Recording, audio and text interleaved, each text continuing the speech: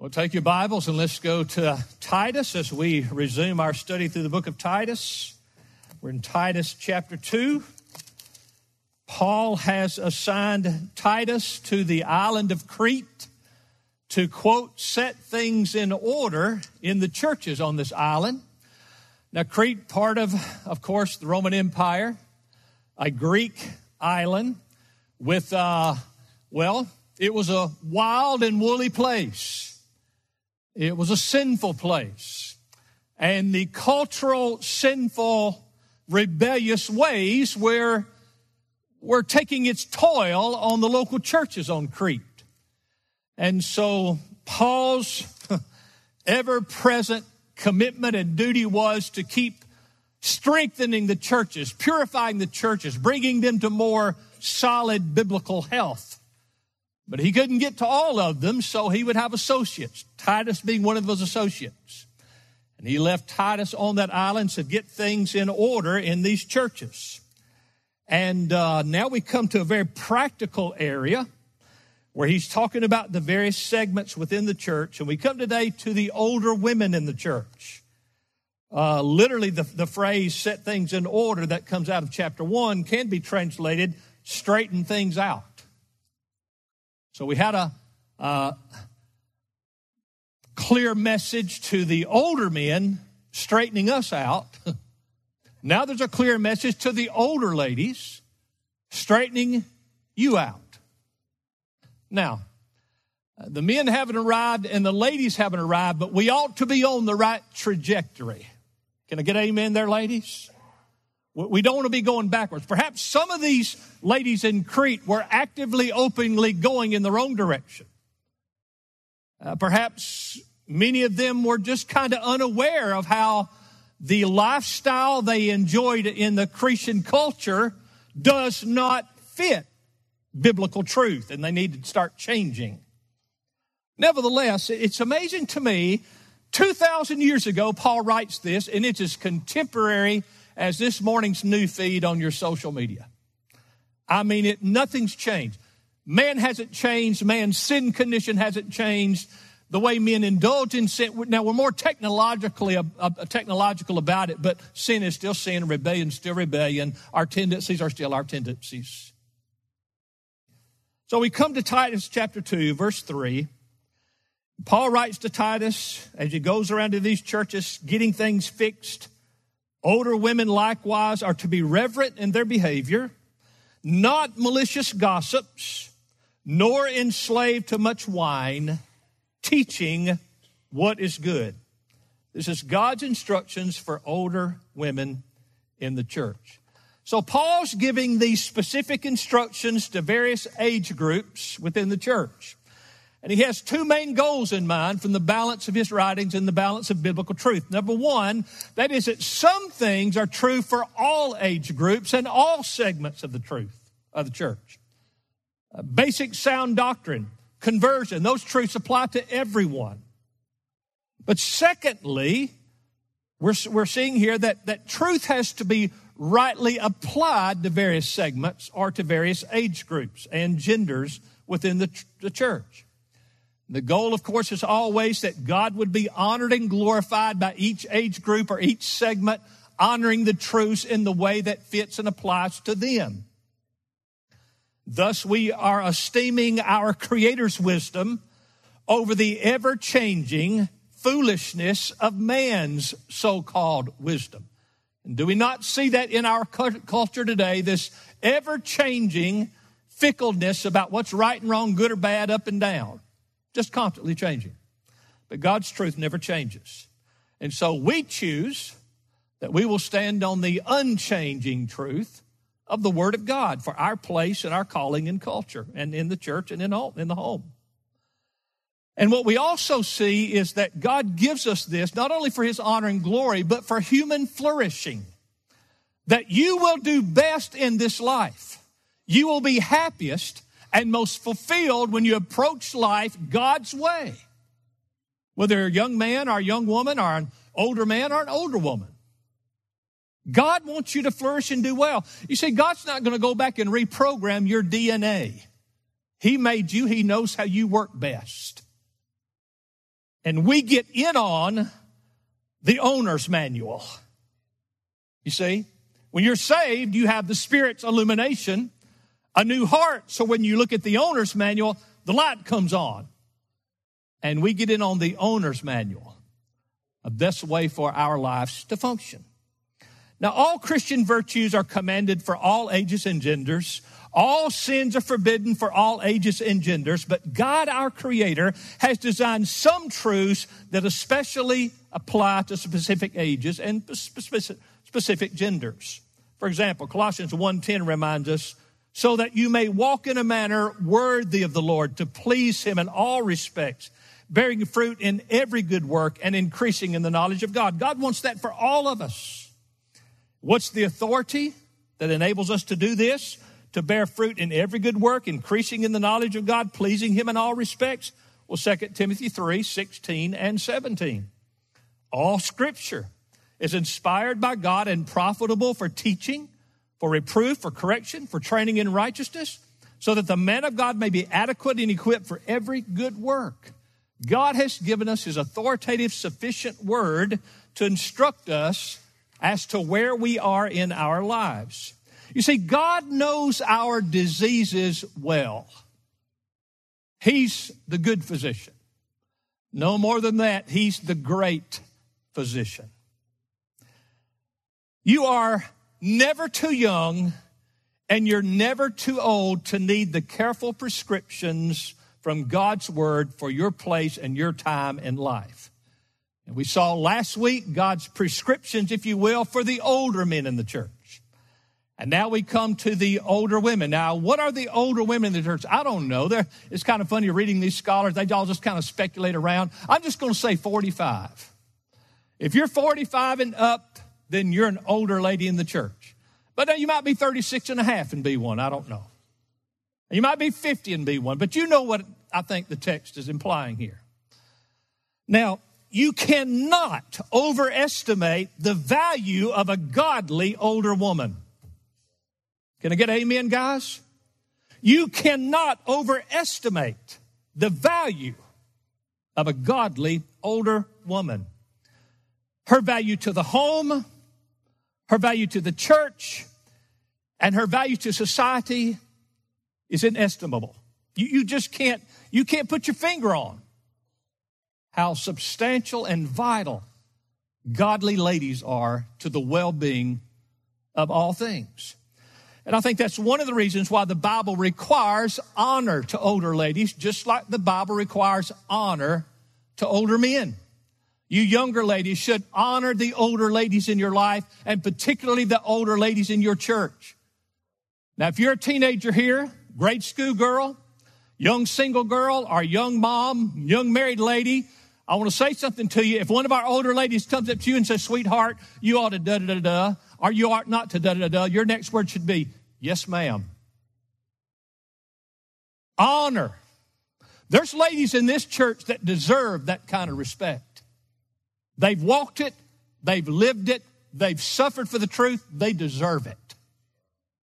So the Bible requires, as a matter of fact, Paul wrote to Timothy when he was over in Ephesus. Timothy's doing in Ephesus what now Titus is doing in Crete. And he says, now when you're dealing with the older ladies, now Timothy was a young man. See, I can talk a little bit different because I'm an old guy now.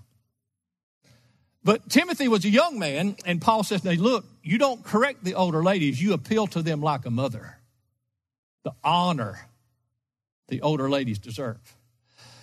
And Paul's wise, and it's God's wisdom, and Titus is going to be wise, and it's God's wisdom, that Paul and Titus both are in effect saying, you older ladies got to take over this job. Us men need you doing this. We don't need to be doing this.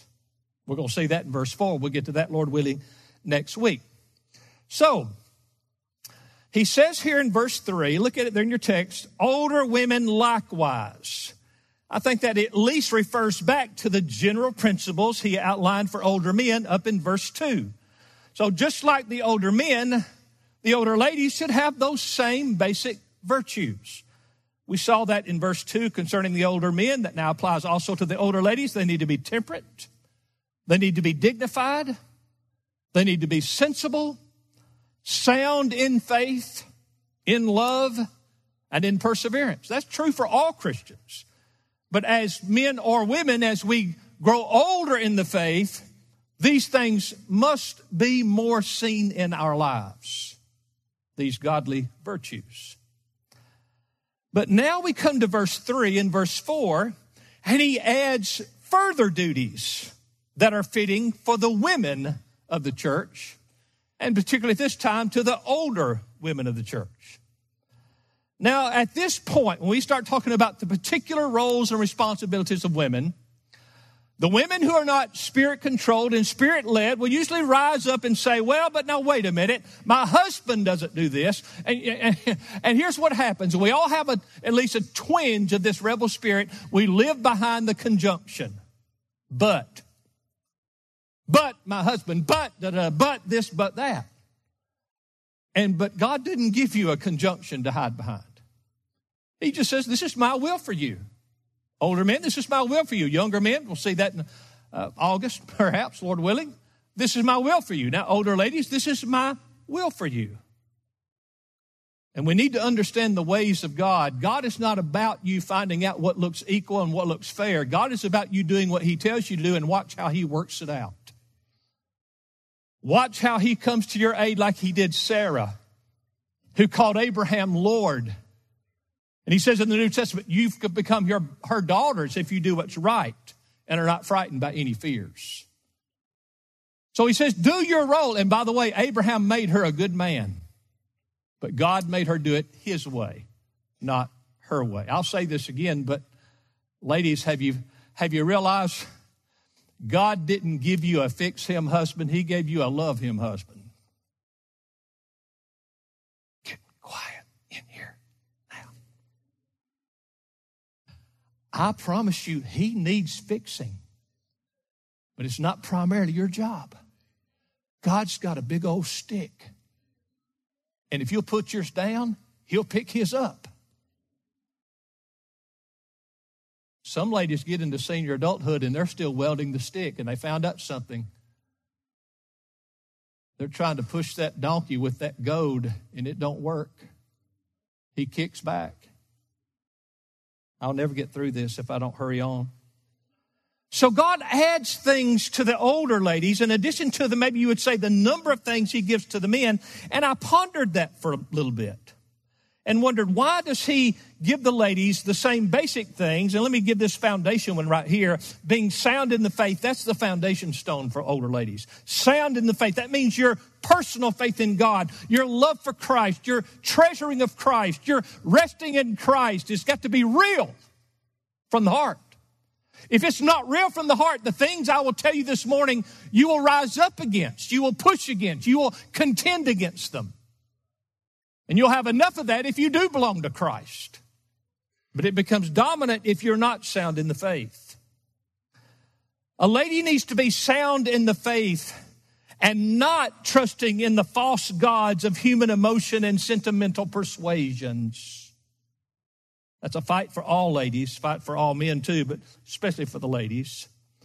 In Paul's phrase of not being a silly woman, in other words, you need to be a principled woman whose faith is settled on the principles of God's word and not chasing after silly, emotionally based, fickle persuasions as the world throws them at you. And when I say the world, I mean a lot of people in Christian clothing and a lot of people who call themselves Christian preachers and teachers throw all these various new ideas at us.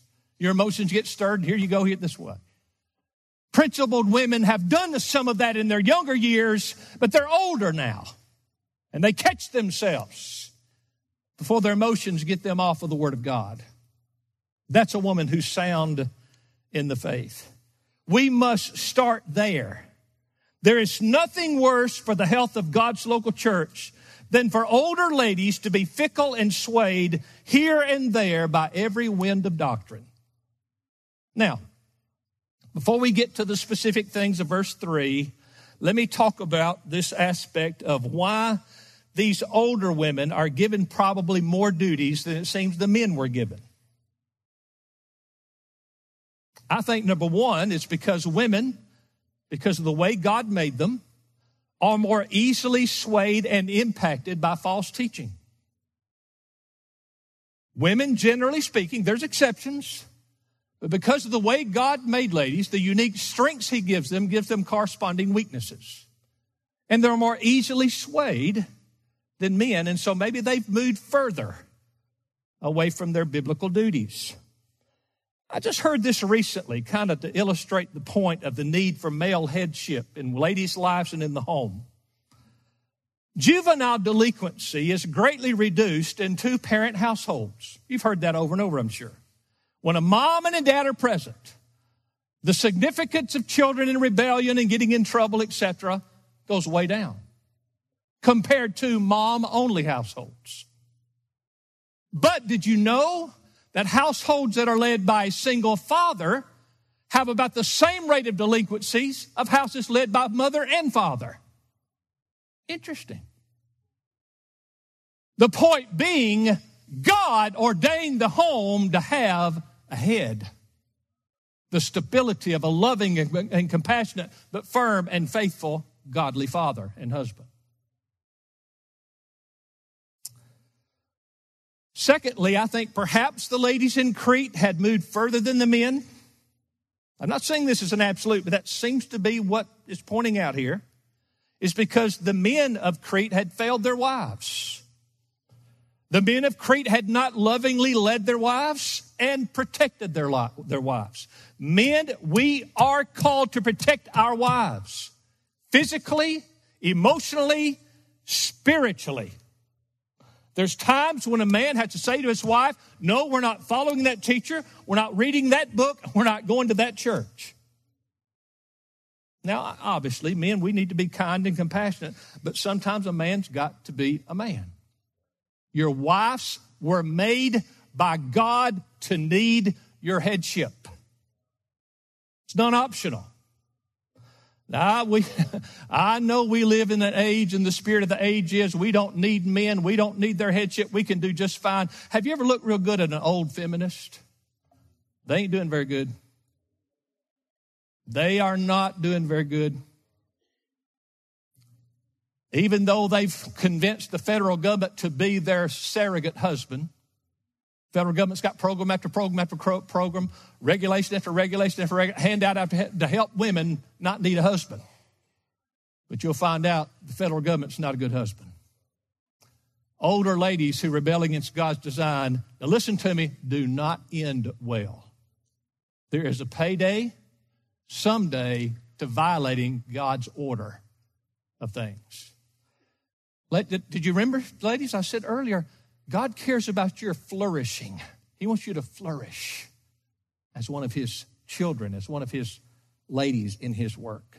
So, secondly, not only are women more vulnerable to be swayed, but the men of Crete had obviously failed in protecting their wives.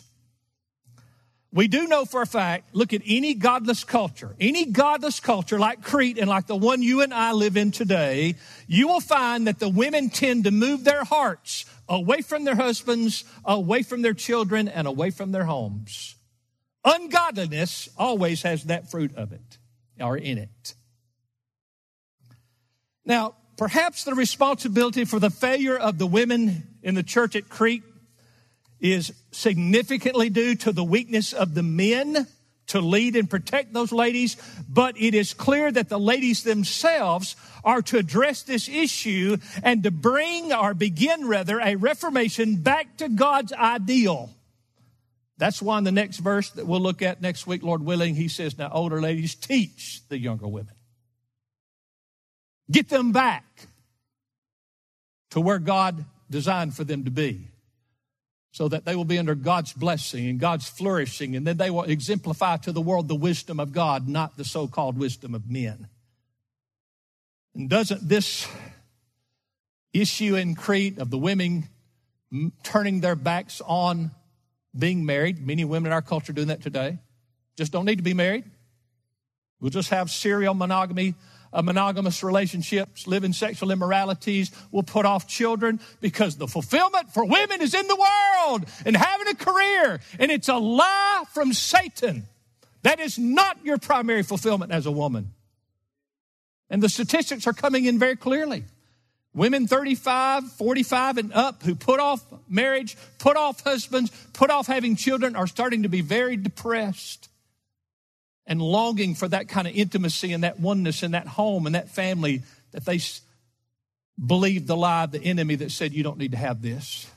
This is not the most important thing. I'm not saying it's wrong for a woman never to have an employment outside of her home. It's not what I'm saying. I'm saying when that becomes your goal in life, when that becomes your modus operandi, your purpose and pattern, it leads to emptiness.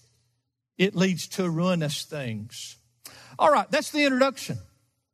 Roman numeral 1, he says in verse 3, you're to be reverent ladies inside and on the outside.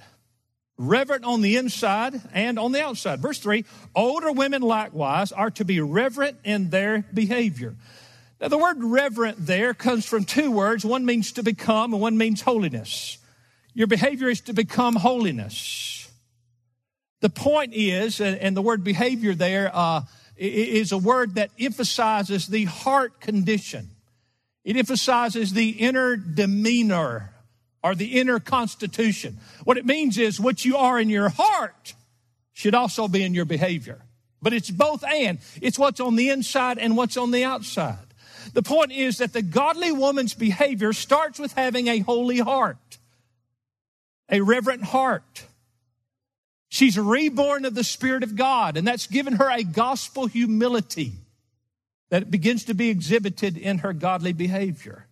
Her pattern of conduct flows from the inner condition of the redeemed heart. Ladies, I have nothing for you if you haven't experienced the new birth. Nothing. I can't help you if you haven't experienced the new birth. It has to start there. In other words, Paul is saying these women should be the real deal. They should be true through and through.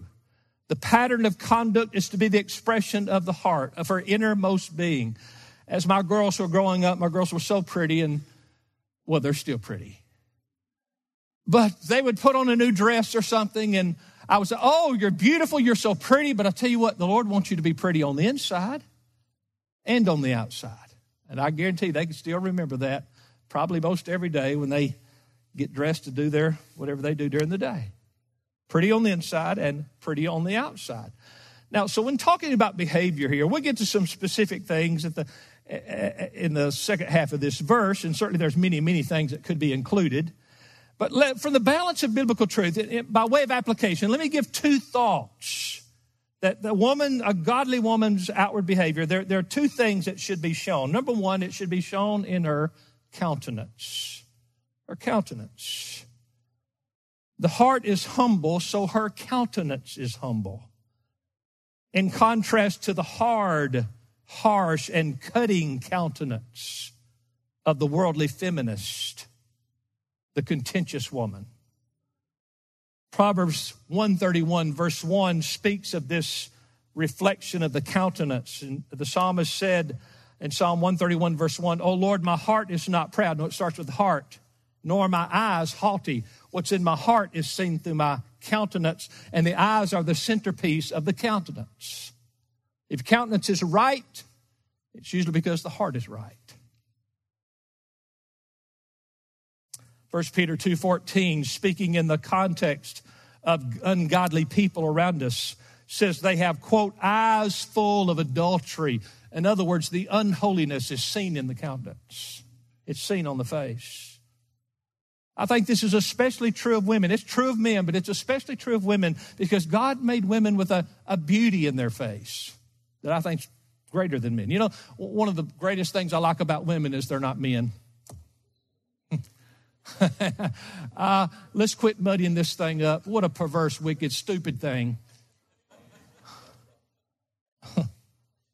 I like women to look like women and act like women and be women like God made them. So the eyes or the countenance reflects the heart, and this is especially true of ladies. 1 Peter 3 and 4 is a perfect description of how truly godly ladies enter beauty. Inner godly beauty is reflected in behavior and in countenance. 1 Peter 3 and 4, your adornment must not be merely external, braiding of the hair, wearing gold jewelry, or putting on dresses, but let it be the hidden person of the heart. There it is again, inside and comes on the outside, with the imperishable quality of a gentle and quiet spirit, She's at rest in the wisdom of God for her role in life. She's not pushing against it, fighting it, contending against it. She's at rest. And that comes out in the outward behavior of a gentle and quiet spirit, which is precious in the sight of God. So countenance is the first one. Another behavior I would say is dress, a lady's dress. The outward adornment of the body must reflect the inner condition of the new heart. The outer dress should comply with the inner godliness and not accentuate sensuality. It's been my experience through the years that two ladies can wear the exact same outfit, the exact same shoes, and one of them exudes a modest and attractive appearance, and the other exudes an immodest and sensual appearance. And it's all the condition of the heart.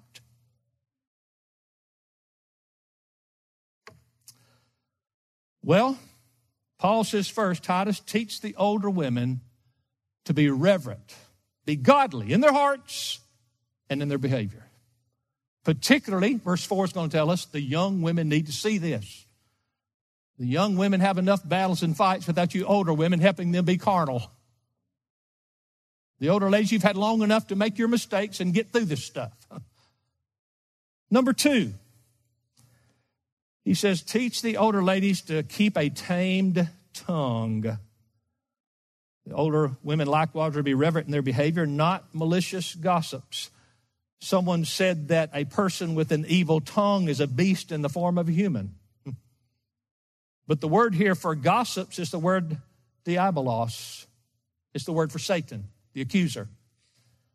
So really, according to God's word, God says a malicious gossip or an evil tongue is the devil in human form. You're never more like Satan, and you're never more ungodly in conduct when you spread falsehoods or even spread the truth with an ill intent. Satan loves it when you act like him. Now, wrong speech can include several thiings. And guys, this is good for all of us, but for some reason it seems that ladies seem to be more prone here than men. Psychological researchers have found that when men are at odds, they can even come to physical blows, and they're more apt to be angry and come to that than women. Women may walk away, but then they engage in character assassination with their words. Men are less likely to do that. So we've got different sins, but we're equally sinners.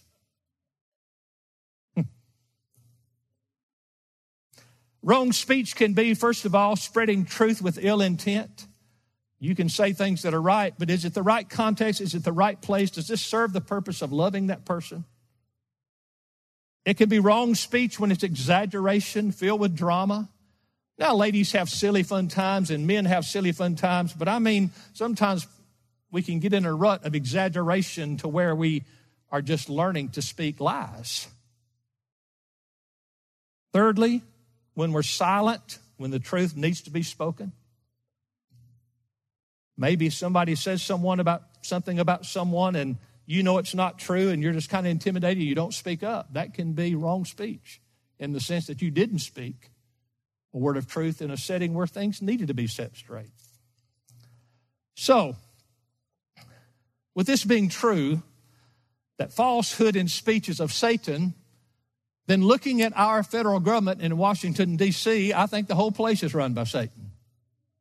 I'm telling you, I've been around a long time. I've never seen the depth, the twisting, the minutia of detail of being deceitful and corrupt and lying in my entire life. Well, the ladies of the church the older ladies need to make sure that they are not given to a pattern. You failed. We've all failed. But it shouldn't mark who you are. It shouldn't be the pattern of your life to indulge in these things. 1 Timothy 5:13, when Paul was writing to Timothy about straightening up things in the church at Ephesus, he said the same basic thing. 1 Timothy 5:13, at the same time, they also learned to be idle. He's talking about ladies who are not busy with their ministries and just busy having fun in the world. They learn to be idle and go around from house to house, and not merely idle, but also gossips and busybodies talking about things not proper to mention. The point is, get busy with your duties, ladies, and don't give yourself over to the idleness, which leads to the temptation of wrong speech.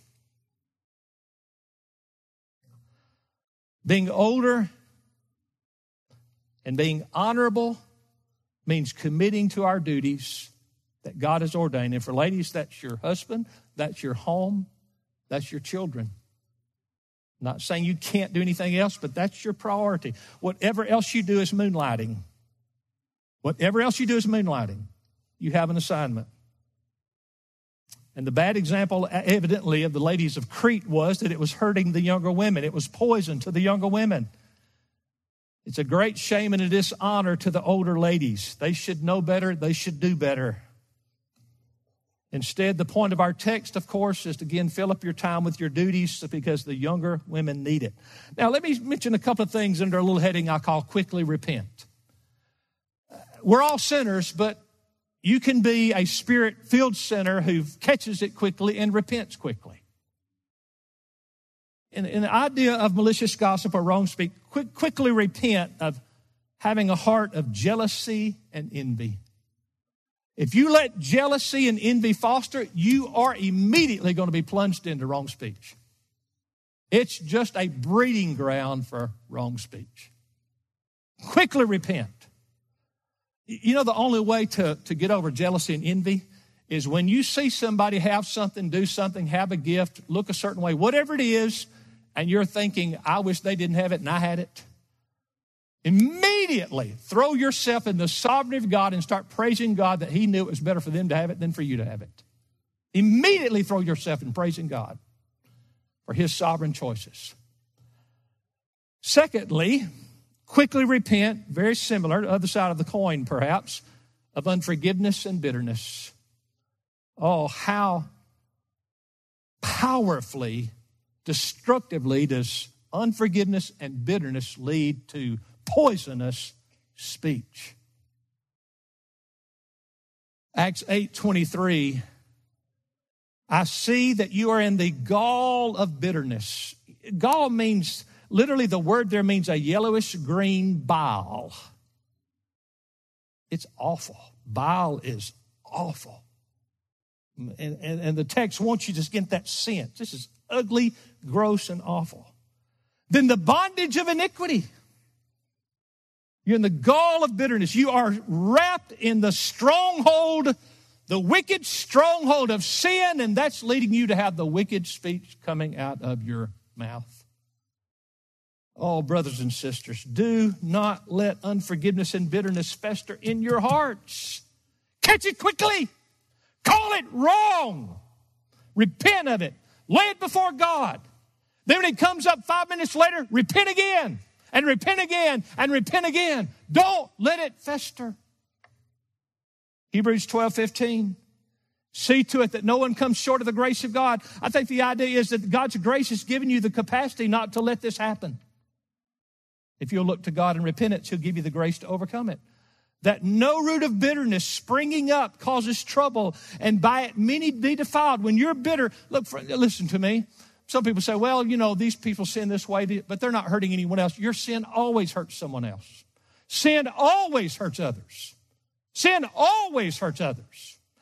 But probably no sin like the sin of unforgiveness and bitterness. If you're unforgiving and bitter, one way that it spews itself is in spewing out language that wrongly destroys the reputation of others. Usually when you're bitter, everything that reminds you of the event or the person who hurt you, you spew on them the same venom that you feel toward the person who wronged you. Because you never learned that the person who wronged you under the sovereignty of a God who loves you and has a purpose.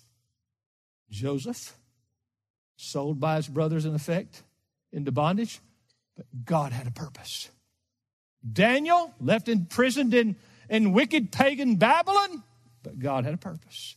Jesus, falsely accused, nailed to a cross, called a blasphemer and a demon, and his father Satan, but God had a purpose. You got to go back to those events and say, God, I don't see it, but praise your name. You have a purpose. And I'll be unforgiving. And I will not let a root of bitterness come in me that will end up poisoning all those around me. God help the homes that are drowning in the poison of bitterness. But you know, with Jesus, there's always repentance and a fresh start. Romans 3 for the ladies. And I guess you can tell this applies to all of us. Amen? It's good stuff for all of us. Number 3, maintain a sober and disciplined life. It was common, it's known in history that the ancient women of Greece, as they would grow older, their houses are empty, they don't have children, their husbands hopefully got easier to take care of. And they were idle. They just would indulge in the pleasures of the day. And so there was a lot of drunkenness among the older ladies as they just hung out in their little cocktail clubs and parties and did their little rich lady things. The idea here in verse 3 where he says, nor enslaved to much wine, is the idea of a habitual looking to it, a longing for the intoxicating nature of it. But the point is you're enslaved by it because you're enslaved when you're looking to anything or anyone more than Christ. Is He your rest? Is He your joy? Is He your treasure? And let me make a point this morning. Brothers and sisters, you're a slave to one master, the Lord Jesus Christ. And you cannot go and come as He commands if you're enslaved to another. That's the point here. Ladies, you cannot be for Christ what He's ordering you to be, what He expects you to be, if you're enslaved to things like pleasures, idleness, and the drinking of liquor. There's no point in time, brothers and sisters, when you and I are not a slave. You're either the slave of sin, animal lust, or worse. All of this nonsense, all of this word salads and twisting of words today to try to explain how it's good and right for all this perversion and unnatural sex acts and everything. All of this sophistication is a bold lie from hell. The driving force behind all of this stuff is they like to sin. They don't have any hope in God, so the only thing they got left are the pleasures of the fallen nature. So what new twist on sin can we create? All of this drag queen stuff is a sensual, sexual stimulant. Men dressing up like women in the most haughty and gaudy and vulgar ways. And of all unbelievable, wicked things to say, we want to parade this in front of children. All for one simple reason. Excuse me, it's crude. We sexually get off on this. That's wrong. It's inappropriate. It's sinful. And we must stand against it. It's all a sexual lust. Since when was mankind defined by his latest sexual lust? That's beneath the dignity of animals. God didn't even let most animals go into heat but once a year. I'm strapping up on a horse and riding off from my outline a little bit here. The sexual desires and drives are God-given, good, and blessed. But when we raise children, listen to me, those sexual desires are to be guarded. They must not be exposed, taught, stimulated until it's time. Song of Solomon, the context of sexual love says, do not awaken my love before it's time. Guarded. Guard your children. Guard your grandchildren. This is a wicked lie. We got to expose them to all this stuff in case they're one of these things. Here, I'm telling you, we know what they are. They're little devils is what they are. They're little fallen sinners is what they are. They're little depraved sinners, and if we don't guard them, we can let Satan get the advantage and seduce them toward things that are ungodly and destructive and ruinous to their lives. We guard them. Then we guide them. We guide them. No, we don't follow that kind of lust, immorality. We don't follow that thing. You're to be pledged to one woman or one man for life.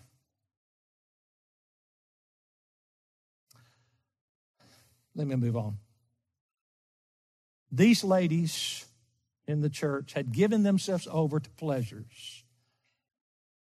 And of all things, the enslavement to liquor and older women is most shameful and disgraceful.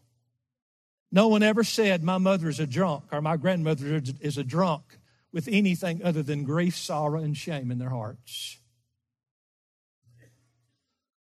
It might do you some good to know that, well, praise the Lord, we struggle at Grace Life, but we're not where Crete was. We're not having to caution a group of ladies in the church to stop being liquored up every afternoon. But if you're undisciplined and giving yourself over to the pleasures of the world instead of fulfilling your duties as godly lady in the church, it's the same difference. It's bigger than just the alcohol element. The home, the church, the culture needs much more. It depends on godly, mature women to be chaste and dignified and strong and sober, who with a gentle and quiet spirit are always ready to dispense words of wisdom to those around her. Again, in context, he's going to say it's for mainly the younger women to learn from you. So the godly ladies should know well the error of the lie that this age throws at us, that liberty and liberation means throwing off biblical duties and indulging in worldly pursuits, including drunkenness. That's a lie, and the older ladies of the church understand that well. Well, fourthly, our last one. Older women likewise are to be reverent in their behavior. That's reverent inside and outside. Not malicious gossips. That's taming their tongues. Not enslaved to much wine, sober and disciplined in their life and in their pursuits. And then, lastly, teaching what is good. I'm going to have to cut some things out here. Well, first of all, let's just begin by saying teaching what is good must be balanced with 1 Timothy 2:11 and 12. 1 Timothy 2:11, 12, a woman must quietly receive instruction with entire submissiveness. But I do not allow a woman to teach or exercise authority over a man, but to remain quiet. So this is not talking about ladies entering the office of preacher or teacher in the church, or elder, we would say. That's not what this teaching is. Again, what's the context? Verse 4, that they might teach the younger women. But the idea here is teaching what is good. So let me move through this, and you'll get it next week, I'm sure.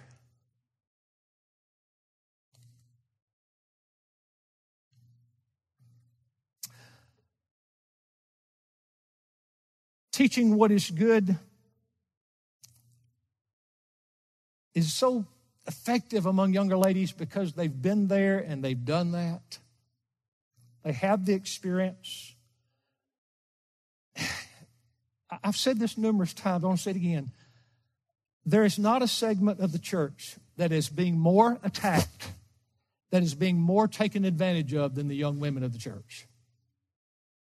I mean, Satan, he surveyed the field. He said, this is our best target, the young women of the church.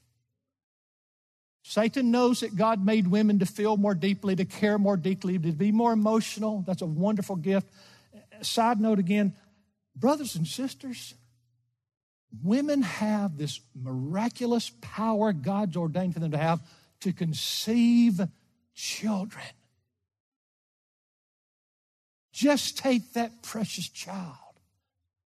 That's a power and a strength that the world demeans, but God exalts it.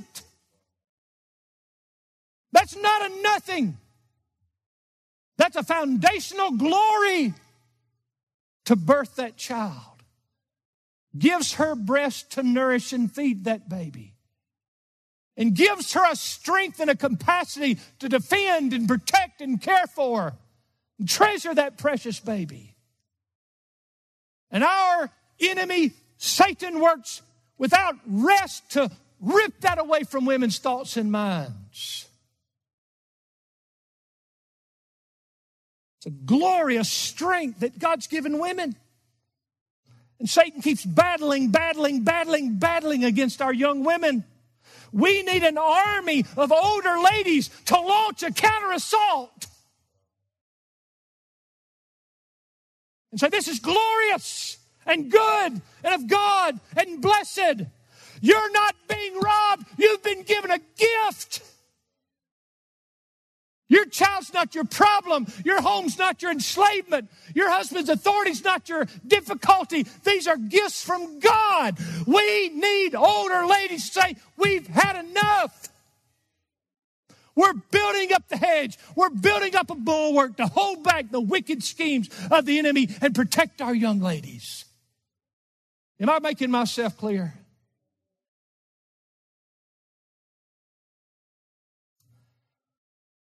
I can illustrate how Satan seems to have such advantage with ladies, young women, even girls, when they're not protected by good pastors and good daddies and good husbands. In 2003, the Gallup organization did a youth survey 20 years ago. They did a youth survey, and in that survey, the Gallup organization found that twice as many young girls supported gay marriage as young boys. Did you hear me? Twice as many girls said, we think this is good and right, than the young boys. Double. I don't think it's because young girls are more sinful. It's because God made them different. And it's right and righteous for them to think through their emotions in their heart. And to a young girl, they're not thinking about all the implications. They're thinking about this seems fair and good and loving. Because God made young girls to feel that way. But if we don't have presidents who are godly heads of the country, if we don't have senators and representatives who are godly heads of the people they represent, if we don't have pastors who are faithfully godly heads in leading their churches, if we don't have husbands who are faithfully godly heads in their households and fathers who are faithfully godly heads of their households, Satan can seduce and manipulate and misuse those women's strengths in a way that makes them a weakness. Ladies, are you hearing this? So the older ladies have to rise up, Paul tells Titus, and teach these younger ladies, sweetheart, don't be taken in by these lies. I know you feel deeply about it, and your compassion is well taken, but there's a line where compassion turns into wickedness, such as the young girl saying gay marriage was okay. I don't know about you, but I don't want any of our ladies to lose their compassion. I don't want any of our ladies to lose the capacity to have tears and emotion. We need that, guys. Amen? I don't want any of our ladies to lose that passion for the home and the babies. But we need to see how Satan is taking advantage and trying to ruin the lives of young women. Matter of fact, every survey you find on these wicked things that are happening, start with abortion. Don't misunderstand what I'm saying, ladies. I'm talking about nationwide. If the ladies didn't vote, those things would have never been legalized. That's just the facts. Why? Because they feel with their hearts. Well, it is. We can see that. And we do understand that could be hard for a lady. And Satan, here he goes. See, you will never, ever, ever, ever, I'm going to get out here again, ladies. You will never, ever, ever, ever, ever, ever, ever, ever convince me that God didn't make women differently and give them strengths that men don't have, but gave them weaknesses or allowed weaknesses that men don't have. And he gave men strengths that women don't have, and then men have weaknesses that women don't necessarily, generally speaking, have. And one way we know one of the weaknesses and vulnerability of women is that emotional makeup is that women in majority support killing their unborn babies. Doesn't get more low than that. How could women made in the image of God, given that precious gift, come to that conclusion? Because they're vulnerable. They need the protection of headship. Getting back to the text, older ladies, the church needs you. The culture needs you. The home needs you. You're so, ladies, please, I'm not preaching to demean you or denounce you, not even to rebuke you, but to hold you up for the precious, glorious, powerful, important role God's given you. If the older ladies do not teach what is good, then they're actually facilitating or enabling the teaching that is bad. Ladies, this is a duty. You're all teachers, at least in your life and your example. It's your duty to help rescue and turn back the younger generation of women from sin and the squandering of their lives on flighty cultural whims and get them back to the Word of God. Let me close with this.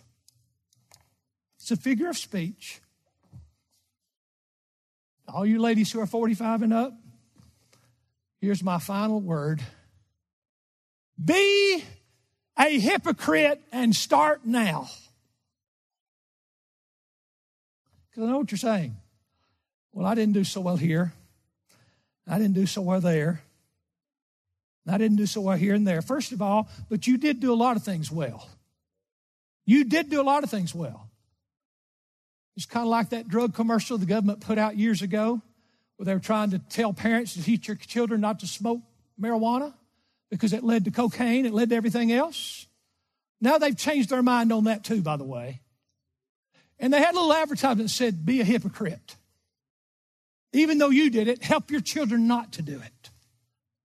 So ladies, draw a line in the sand and say, well, if I may have dropped the ball here and there, at least I know what dropping the ball looks like, and at least I know what it does. And I can help the next generation do better than I have. And that's been a theme of mine and Pam's marriage. Hopefully our next generation do better than we did. So as I said in our prayer time earlier, I'm very aware that there's a growing number of ladies, and by the way, this has been going on a long time. I'm not saying it hadn't been doing, but there just seems to be a new urgency, a new conviction about older ladies influencing the younger ladies along these lines of truth. May your tribe increase. And can I say it this bluntly and crudely? The world may go to hell, but this church ain't going with it. We're not going with it. We're going to be loving and kind and compassionate and sweet, but have backbones like saw logs on the things that matter. Amen?